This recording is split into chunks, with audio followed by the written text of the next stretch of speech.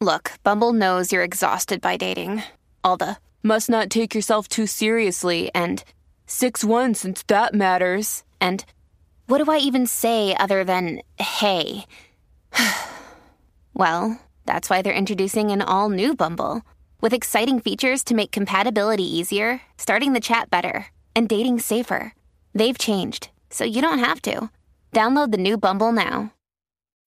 When you need mealtime inspiration, it's worth shopping Kroger, where you'll find over 30,000 mouth-watering choices that excite your inner foodie. And no matter what tasty choice you make, you'll enjoy our everyday low prices, plus extra ways to save, like digital coupons worth over $600 each week. You can also save up to $1 off per gallon at the pump with fuel points. More savings and more inspiring flavors make shopping Kroger worth it every time. Kroger, fresh for everyone. Fuel restrictions apply.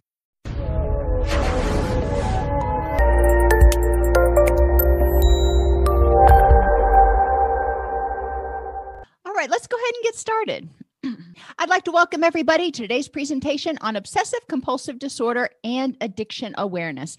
I am your host, Dr. Dawn-Elise Snipes. We are going to define obsessions and compulsions for those of you who haven't been working with that population very much. We'll define obsessive compulsive personality disorder and addiction, and we'll explore common obsessions and compulsions and their function, which is important, explore why addiction often co-occurs with OCD, and identify interventions appropriate to assist people with OCD, OCPD, obsessive compulsive personality disorder, and addiction. So we've got a lot to cover. Obsessive compulsive disorder, henceforth, I will refer to it as OCD. Obsessive compulsive disorder, impulse control disorders, and substance-related disorders overlap on different levels, including phenomenology, comorbidity, neurocircuitry, neurocognition, neurochemistry, and family history. So you can find out more about that, obviously, by going to any of the links throughout the presentation that will give you more information about what we're talking about. Activity in the orbitofrontal cortex. You know, we always talk about that frontal cortex as being so important in impulse control.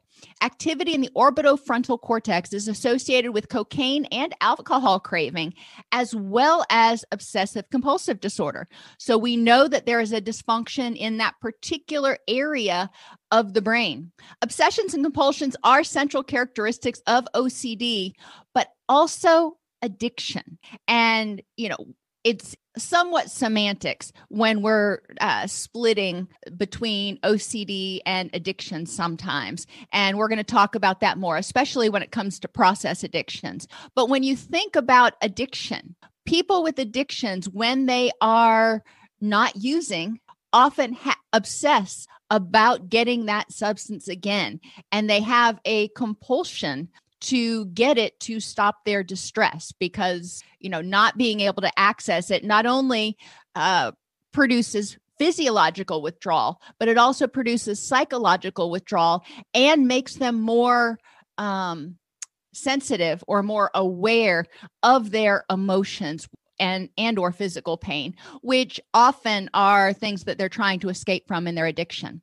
This article, Obsessive Compulsive Disorder, Impulse Control Disorders, and Drug Addiction, also proposed that impulse control and obsessive compulsive disorders may acquire qualities of the other with time. So people who have obsessive compulsive disorder may start acquiring characteristics of people with addictions and vice versa. I thought that was sort of an interesting supposition. Compulsivity in OCD and addictions is related to impaired dopamine and serotonin release. Remember, dopamine is that chemical in our brain that says, I've got to have it. I want to go after it again. I want to do that again. And serotonin is one of our modulating neurochemicals that is associated with, when it's in the accurate balance, is associated with contentment. When serotonin is too low or too high, we end up seeing mood disorders. But interestingly enough, we also see compulsivity. And one of the things we're going to talk about in several slides is the fact that the serotonin we're talking about here Often they're referring to 5-HT3, which is not the same serotonin that we often talk about in relation to mood disorders, which is 5-HT1 and sometimes 5-HT2. So remember, there are multiple different types of serotonin receptors out there, but the one that's often most associated with OCD and addictions is 5-HT3, and different medications work on different serotonin transmitters. Treatment of these disorders must address alterations in the underlying motivations, such as experiential learning. When somebody has obsessive compulsive disorder, we know that in many cases, it started out with a fear of something, and then that became generalized. So we need to address their underlying motivations for these thoughts and these behaviors. What's the function? Same thing for addiction. Why is the person using? What is the benefit to them to using? And what are the neurobiological issues that need to be addressed? With OCD, OCPD, and addiction, we see a imbalance in neurotransmitters. Unfortunately, with any and or all of those, we can't easily put our finger on it's definitely this one all the time for everybody. There are multiple neurotransmitters that are involved, specifically most often dopamine and or serotonin, but GABA has also been implicated, as has glutamate. So let's talk about obsessions. Obsessions are disturbing, recurrent, and persistent thoughts. If I don't check the door, something bad's going to happen. Or impulses, I must wash my hands or I'm going to get sick. These obsessions are intrusive. We occasionally will have thoughts. I'll be laying in bed getting ready to go to sleep, and I'm like, did I remember to lock the door? So I may get up and do it, but then I go lay back down and I'm like, I'm good. People with obsessive compulsive disorder have difficulty feeling confident that the doors are locked and everything is okay. Sometimes they feel like they've got to do things in ritualized fashion, sometimes in sets. I have to check it 3 times, or I have to do do things in a certain way in order to make sure it's right. People may have obsessions about germs, taboo thoughts. They may have those thoughts come up in their head frequently, aggressive thoughts, or a need to do particular behaviors to prevent harm. I worked with one client many, many years ago who had very detailed rituals that he needed to go through every single day in order to prevent harm from befalling him or his family. And these rituals, every single time he went through them, would take an hour and a half, 2 hours. And if he messed up, if he made a mistake and did something out of order or not quite the right way, he had to start all over again. So oftentimes this young man was stuck, was paralyzed and stuck in his house because these rituals took so much time out of his day. The thoughts in obsessive compulsive disorder do not focus exclusively on real problems. We can, for example, with the pandemic, a lot of people are focusing a lot and thinking a lot about how to prevent getting sick and what they need to do. They're paying a lot of attention to germs. Now, this can be overgeneralized at a certain point and can spiral out of control for some people, and it's important to recognize that. But a lot of times obsessions, like we talked about with checking the stove or checking the doors or washing your hands, focus on things that are improbable to happen, not something that is highly likely to happen. We want to differentiate when we're talking about obsessive compulsive disorder. We want to differentiate it from generalized anxiety, eating disorders where somebody obsesses about their weight, fat, and what they eat, addiction, PTSD, and postpartum depression. We're going to talk about those on Thursday when we talk about co-occurring issues with obsessive compulsive disorder. But it is important to recognize that there is a lot of overlap. There are a lot of conditions that do have some obsessional compulsive characteristics to them. In obsessive compulsive disorder, the person attempts to ignore or suppress the thoughts or impulses by doing something often.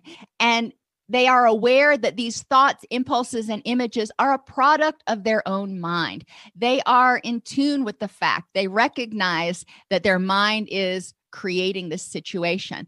So I really encourage you to think about how these characteristics apply to addictive behavior. So disturbing, recurrent, and persistent thoughts or impulses that are intrusive, especially when someone is in recovery, they may have cravings, and these cravings can be frustrating, and they may develop a ritualized set of behaviors that they do to prevent using. The person attempts to ignore or suppress the thoughts or impulses.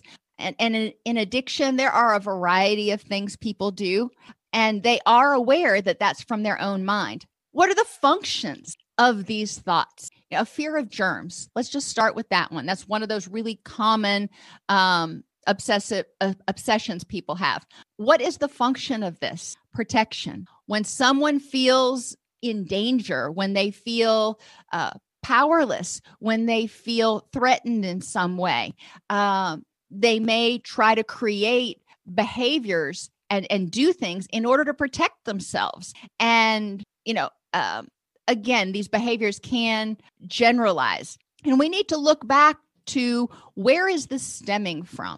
Where did this anxiety start, and how did it spiral to the point that it did? In what ways has this person felt disempowered and unsafe in their environment, in their life? And how does this behavior make sense? Common obsessions in relationships. People may obsess about, if I enjoy when my partner is away, maybe I really don't love them. Or sometimes I look at other people and I think about cheating. Maybe I secretly want somebody else. Sometimes my partner looks at other people. Maybe they want somebody else. Or my partner hasn't texted me all day. They must be cheating on me or not want me anymore. When these thoughts become obsessional, when they just are intrusive, it's the only thing the person, primarily the only thing the person can think about. They can't focus because their mind keeps going back there. It's starting to cause problems in their functioning. So that's when it kind of starts rising to the level of an obsession. Harm obsessions, including if I drive on a bridge, I might just take the wheel and turn it a little bit, drive off and kill everybody in the car. If the doors aren't locked, somebody will break in and kill us. If I didn't turn off the stove, we'll have a fire and die. If I'm around other people, I'll get sick and die. There are a lot of these fears that we can really trace back to unsafeness and powerlessness. And we've talked about something else that's happened before. Trauma causes feelings of unsafeness and powerless. I'm not saying that all trauma causes OCD. We don't see that connection, but there is a possibility that traumatic events can cause OCD. Health obsessions, and there are a lot of them, but one of the more common ones is, I have this pain. What if it's cancer? What if I'm going to die? And, there are people who fret over every single freckle that they get, over every single pain that they have, and it can consume their life. And a lot of times when people have people have health obsessions, then they turn to behaviors to try to reverse or address those things. Sometimes they're logical, like improving their nutrition, but sometimes they are not as logical. Maybe if I do these 6 things, if I read this book, if I'm nicer to people, then it'll go away. So let's talk about compulsions. Compulsions are repetitive behaviors or thoughts that the person feels driven to perform to prevent or reduce distress or to keep something bad from happening. And we've talked about that a little bit. The symptoms of obsessive compulsive disorder are not the result of another psychiatric disorder present or caused by a medical condition or substance abuse. Cravings are what we talk about in substance use. cravings can be very obsessional. People can obsess over wanting their drugs, feeling they need to have their drugs in order to prevent feeling overwhelmed. And diabetes, somebody can have diabetes and be very focused on what they are eating and their blood sugar. That's a legitimate actual problem, actual present issue that they've got to face every day in their life. So it's normal and helpful for them to be aware of that, unless it starts becoming so the obsessions start becoming so present that the person can't think about anything else. They're checking their blood sugar like every 20 minutes throughout the day. That's obviously not going to be helpful. Crohn's disease is another one of those physical issues that can prompt some obsessional thinking and compulsion. People with Crohn's disease may fear that if they eat something, it's going to upset their stomach, and they may be extremely focused on every single thing they eat, and it consumes, it consumes their life. Common compulsions include comparing your partner to others or comparing yourself to others, frequent breakups, or needing frequent reassurance.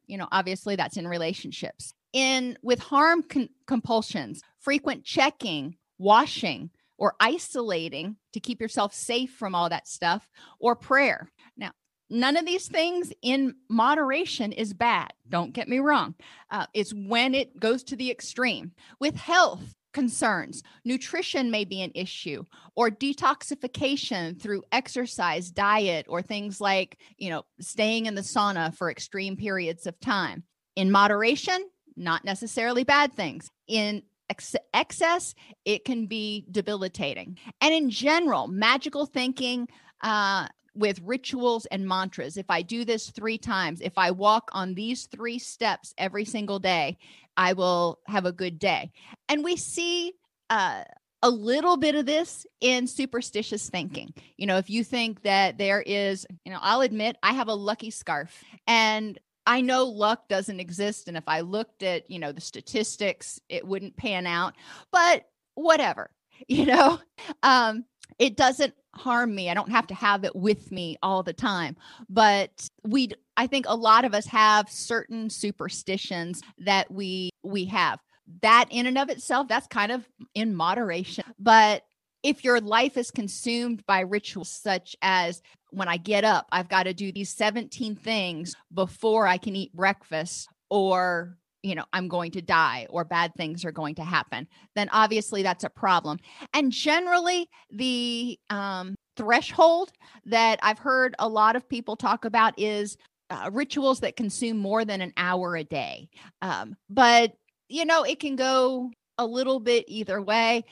Definitely an hour or more is really probably starting to negatively impact people's lives. And Pat has a good point. Sometimes things like lucky scarves, or I also carry my rosary around with me, can be comforting to us. They can be grounding objects. They can be comfort objects, transitional objects that help us feel more comfortable. If it isn't something that is negatively impacting your life in a way, then there's probably nothing wrong with and it's important for people to remember that all of this stuff is on people will have obsessions from time to time, like right now. But remember, the pandemic is ever present, and we're focusing on that a lot right now because it is currently a threat, and it is an actual threat in our life, as opposed to thinking about, if somebody's obsessing, all day, every day about nuclear war. Yes, it could happen. But right now, how likely is that to happen like tomorrow? And you could argue either way on that. But people also can't control that. Nuclear war is going to be something that happens politically, geopolitically, and it's not something that an individual can necessarily think about. But I digress. Obsessive compulsive personality disorder is different than OCD. It is a pervasive pattern of preoccupation with orderliness, perfectionism, and control in a variety of contexts, beginning by early adulthood as indicated by 4 or more of the following. They're preoccupied with details, rules, lists, order, organization, or schedules to the extent that the major point of the activity is lost. Now, as I go through each of these, I want you to think, how does each one of these address safety and or power? How does it help somebody feel safer or more empowered to protect themselves in their life? Shows perfectionism that interferes with task completion, is excessively and unnecessarily devoted to productivity to the exclusion of recreation, is overconscientious and inflexible about matters of morality, ethics, or values, not accounted for by culture or religious identification, is unable to discard worn out or worthless objects even when they have no sentimental value. I cling to that last part because I have a lot of sentimental stuff that I still have, but I digress. Is reluctant to delegate tasks or work with others unless they submit to exactly their way of doing things, adopts a miserly spending style, and shows rigidity or stubbornness. Now, this sounds like a person with control issues, but what is the crux of control? The crux of control is protecting oneself from harm. Perfectionism and needing to have things your own way may be a way of trying to protect yourself from failure. What happens if we fail? Well, maybe that person grew up and got the messages that if you fail, you are not lovable, you will be rejected. Being overconscientious and inflexible about matters of morality, ethics, or values. Again, could be something that came from messages that they got when they were younger that taught them extremes, and you're only lovable if you are perfect in this way. So we want to go to some of those core values and core messages that people have to identify, what is making them feel unsafe and what is making them feel powerless to the extent that they feel like they have to control most things most of the time. And yes, it is possible for the environment to contribute to intergenerational transmission of obsessive compulsive disorder as well as obsessive compulsive personality disorder. There is a lot of nurture that happens in this environment. Remember, if you think back to the cognitive behavioral triad, our thoughts, our feelings, and our behaviors all interact. And any one of those three things is going to alter the neurotransmitter balance. Could be for good. You could have positive thoughts and positive feelings and positive behaviors and positive neurotransmitter balance. But people, for example, I was talking about this in my live presentation earlier.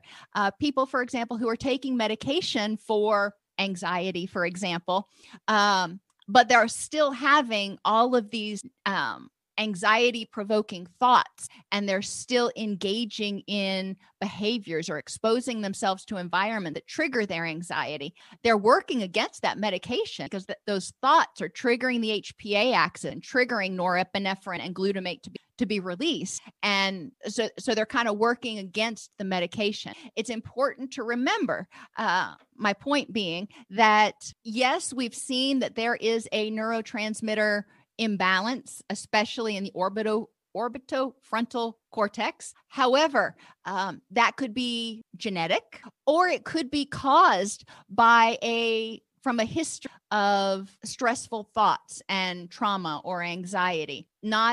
I'll say again, not everybody who experiences trauma will develop OCD.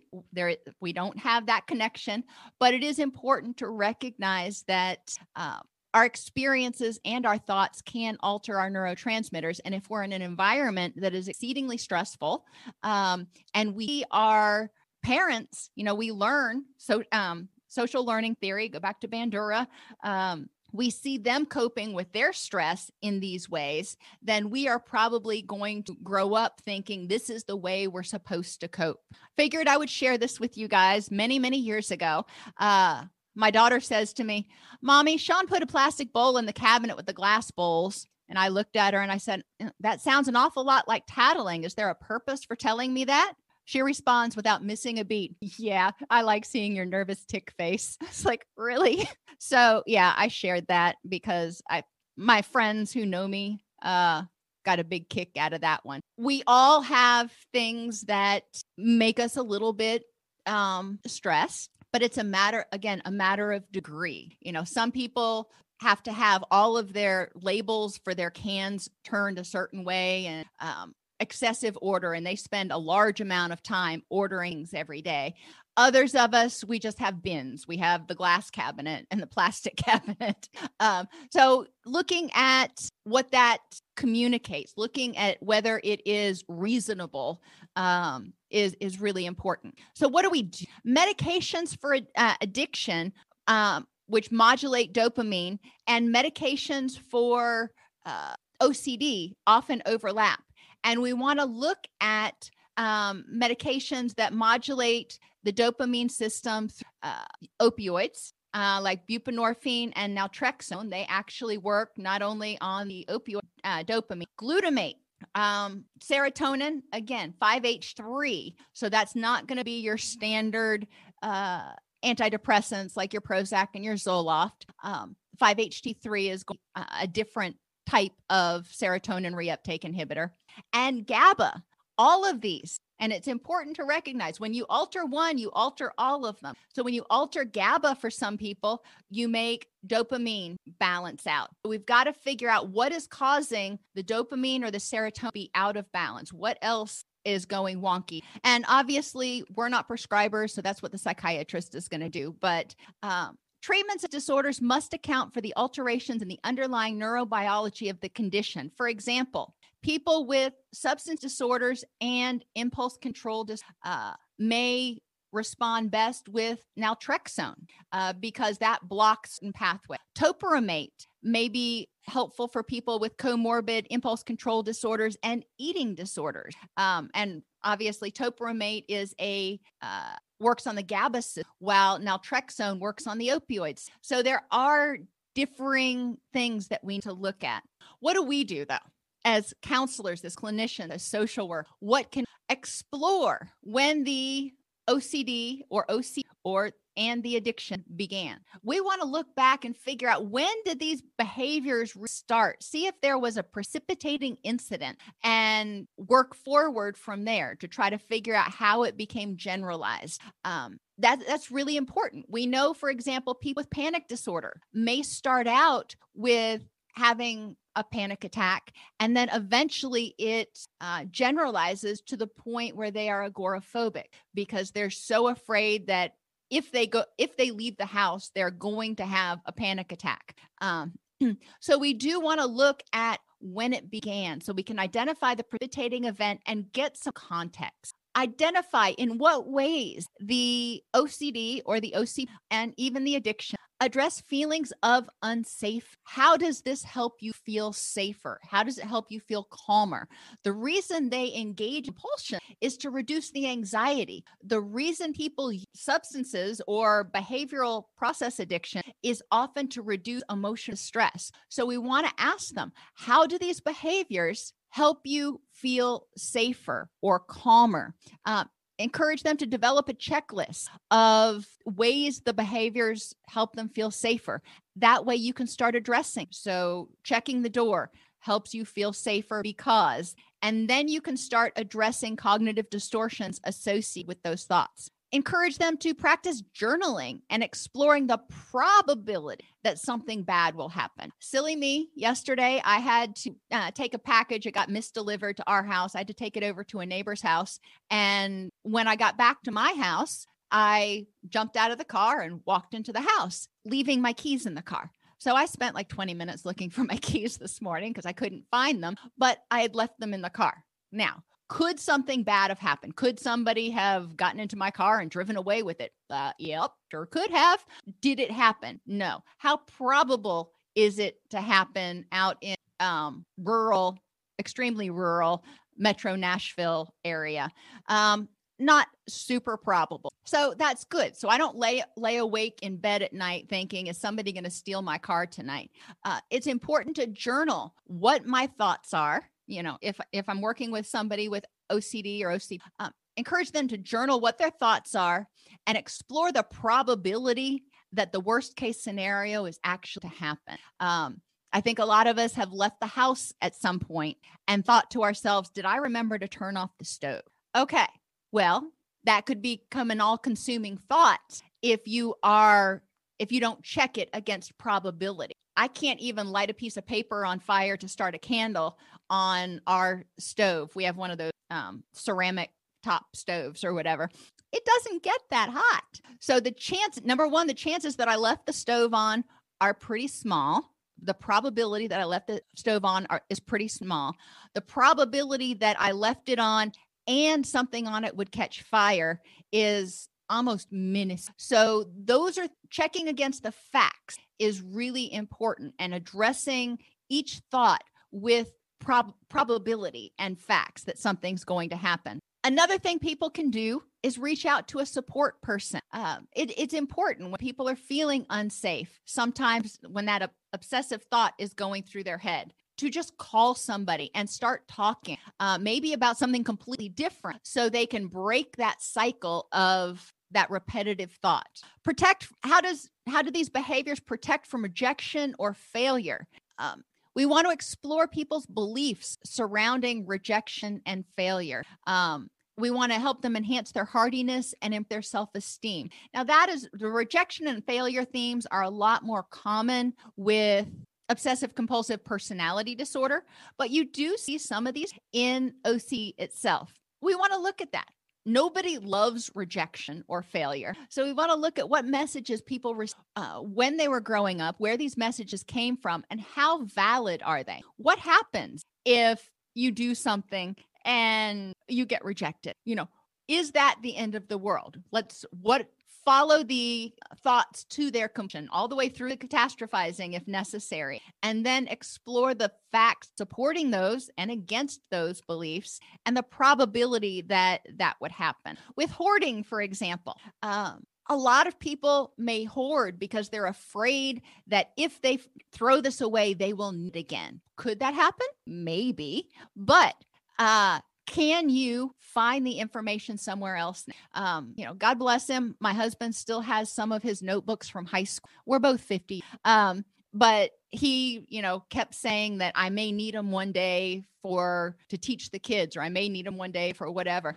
And my response was always, we've got the internet now, but we pick our battles. But that's the beginning of hoarding people. They start making justifications for everything. And then that stuff literally starts piling up and taking over their physical space. I do have a very interesting interview I did with a woman who wrote a book on hoarding on the YouTube channel. So if you're interested in learning more about hoarding, it's called Clear the Clutter, but you can check out that video. She was, very informative. We had a very interesting and engaging discussion. When we're talking about addiction, again, we want to ask, how does it help the person? Let's talk about pornography addiction, for example, or compulsive gambling. How does this help the person? If the person starts, obsessing about pornography, obsessing about gambling, why are they engaging in behavior? What is it? What is that serving for them? Is it protecting them, giving them something else to focus on besides the mess that is their life? Or is it helping them focus on something else? We need to identify the underlying motivation to help people figure out a more functional way of meeting those same needs. Use chaining to explore how the addiction relates to obsessive thoughts that trigger cravings and compulsions or for addiction. So maybe somebody has a fear of germs, which produces anxiety. Well, they're going to have obsessions that, about that fear of germs, and they will have this compulsion to do something. When they do that something, it's relaxing. It's like, which is the body's secretion of GABA and those calming neurotransmitters. So behaviors can prompt that relaxation effect, that relief that they're looking for, which is why it may go to doing whatever that compulsive behavior is, whether it's using or doing something else. Sometimes people have, encourage people. I usually put this up on the board. What is thought or the situation. Let's talk about what this obsession, what are you feeling right now when you're having that thought? What are you feeling? What are your urges when you're having those thoughts? So now we're looking at thoughts, feelings, and behavior. What are your urges? And what is the function of those urges? How is it that washing your hands 6 times can help? How is it that drinking or gambling can help address this situation? And many times it helps the person, quote, feel better. And we want to look at other ways to help them feel better. We want to learn about distress intolerant thoughts. I do this. I have a lot of distress intolerant thoughts written on different index cards, old school.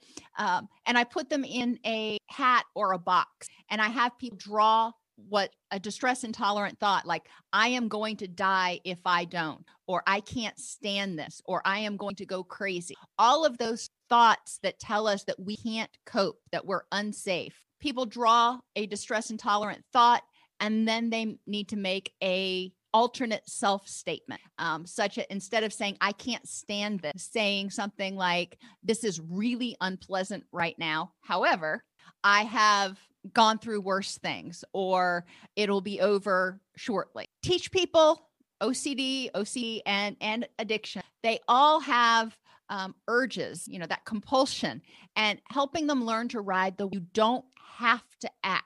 I had one woman that I had in group that had to wash the dishes every night. If there was a dish in the sink, it drove her crazy. And her words, not mine. And we talked a lot about urges and riding the wave. We looked at the underlying thoughts. Why was it that having that dish there bothered her so much? And ultimately it came from her upbringing, but learning to tolerate that glass in the sink or that fork in the sink, and being able to look at it and go, you know what?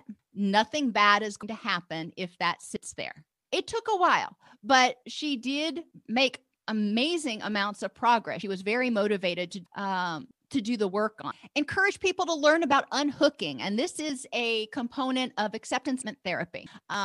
Instead of saying, I must wash this dish right now, she could have said, I am having the thought that I must wash this dish right now. Thoughts, we know we can argue. If I say I must, it feels like it's more attached. So if I unhook and I make it a thought, then I can disregard a thought. Teach people distress tolerance skills. When they are having these obsessive thoughts, it's important that they can engage in thought stopping. When they are have that anxiety built up and they're feeling distress, compulsions are designed to eliminate or reduce distress. Distress intolerant thoughts or distress tolerance skills are also designed to relieve stress. So we're helping the person develop skills to replace their other behavior for when we get into exposure and response prevention. Identify and develop a plan to mitigate triggers or vulnerability for the OCD, or the addiction. Encourage people to be aware of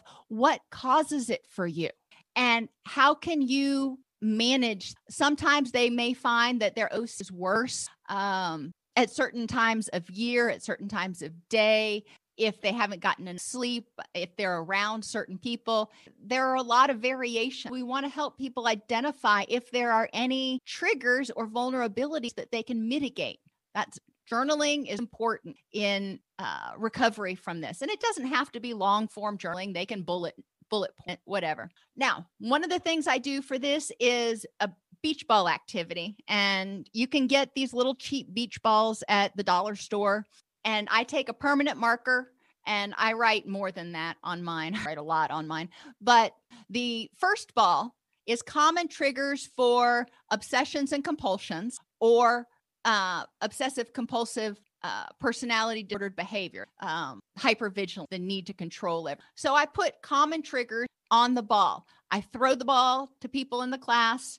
They grab it, whatever they look at, whatever they see first, they read that trigger and they talk about, why might this be a trigger for obsession, compulsion, and what else might somebody be able to in order to deal with it. Same thing. I do another beach ball, common triggers for addiction. But the third group we talk about similarities between triggers for OCD, and addiction. So this is a three group series to help people restart seeing what might be causing it and brainstorming and getting better at coming up with solutions or interventions on the spot that they think might work. Address cognitive distortions that contribute to distress. A lot of times I will use colored Jenga blocks, and each Jenga block represents a different type of cognitive distortion. So when they pull an orange one, it represents mind reading, and they have to tell me a time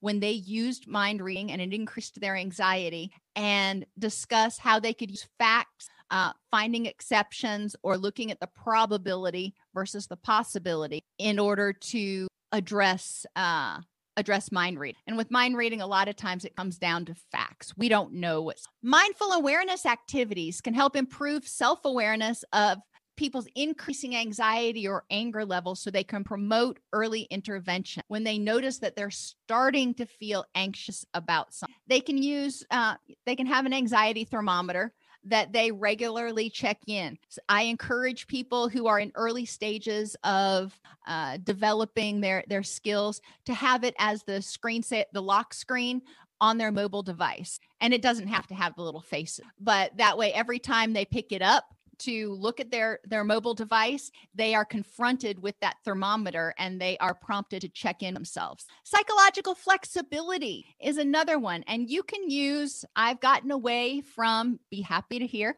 from using flip chart paper in the four corners room. And I've got 4 dry erase boards, 1 in each corner of the group.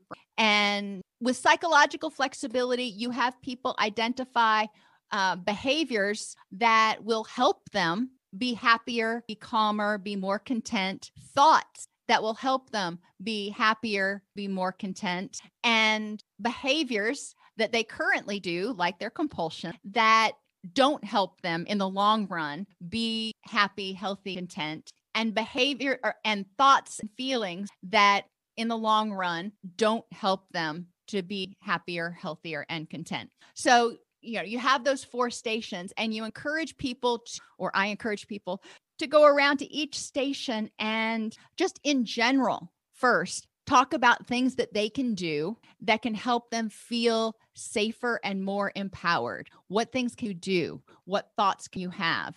And then obviously the opposite, what things can you do or thoughts can you have that make you feel unsafe? And then I'll give them a specific issue, like germs, that may be a common theme for the group.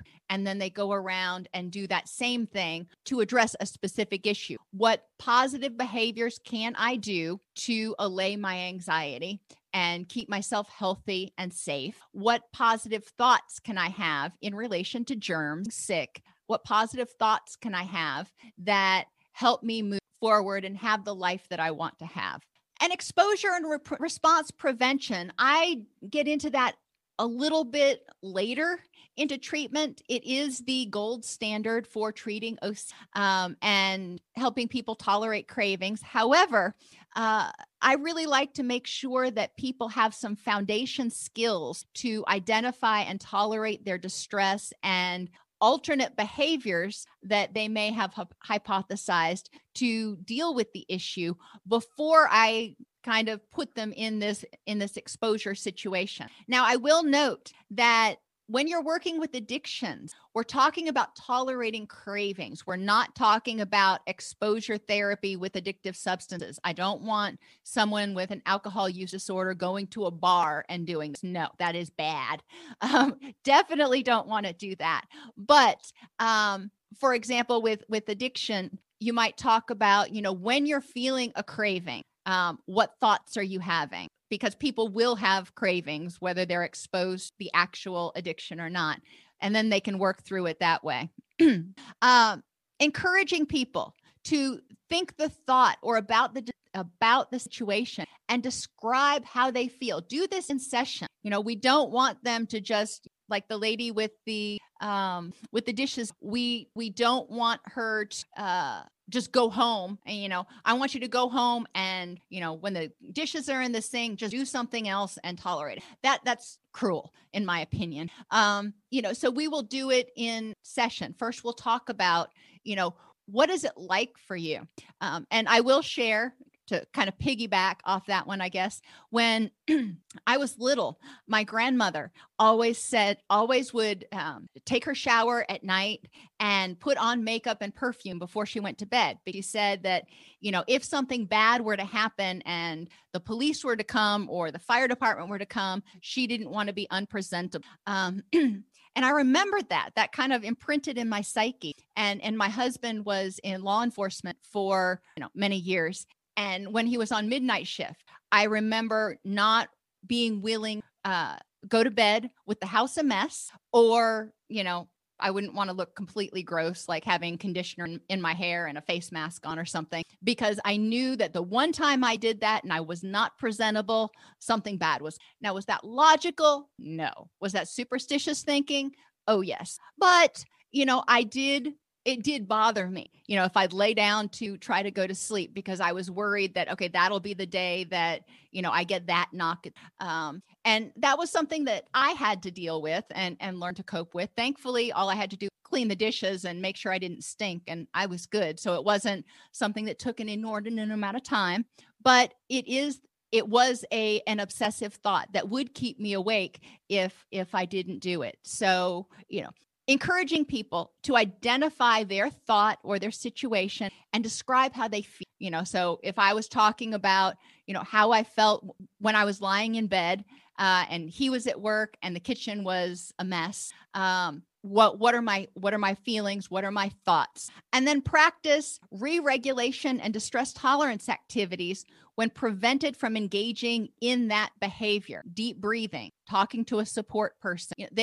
Hopefully they will have pre-made a list of things that they can do instead of engaging in that compulsive behavior, but encouraging them to do that in session, walking them through it until they can I call it re-regulate, until they can get their breathing and their heart rate down and they don't feel as anxious. They don't feel like they're going to crawl out of their skin if they don't do whatever it is. But again, I will say, please don't use exposure therapy with addictions to the extent that you're exposing to their addictions. That's bad stuff. What all I'm talking about is helping them learn how to tolerate cravings through response prevention. They're having a craving. It doesn't mean that they have to go. There is significant overlap between OCD and addictive behaviors. And we do need to recognize that, because people with OCD and OCD are at a much greater risk for developing addictive behaviors. And we need to be sensitive to that, partly because they have similar issues or similar changes in that orbitofrontal cortex. I can't say that today for some reason. But partly because people who are struggling with anxiety that comes with OC or OCPD may find some relief from addictive behavior. And we do want to be sensitive to that. Treatment involves identifying the underlying thoughts, exploring what is contributing to fears of whether it's harm, rejection, loss of control, and powerlessness. Identify the function of those thoughts and behaviors. In what way are these compulsions safe or helping anxiety? Practice exposure and response prevention to the compulsive behavior. Practice it in session, and then, gradual exposure in homework assignments. So for the example, the client I worked with that had the issue with having dirty dishes, initially I would have her see if she could tolerate the dishes being in the sink for 5 minutes. And then we went up to 15 minutes and 30 minutes, then, only washing the dishes once after breakfast, once after dinner. But it was a gradual progression.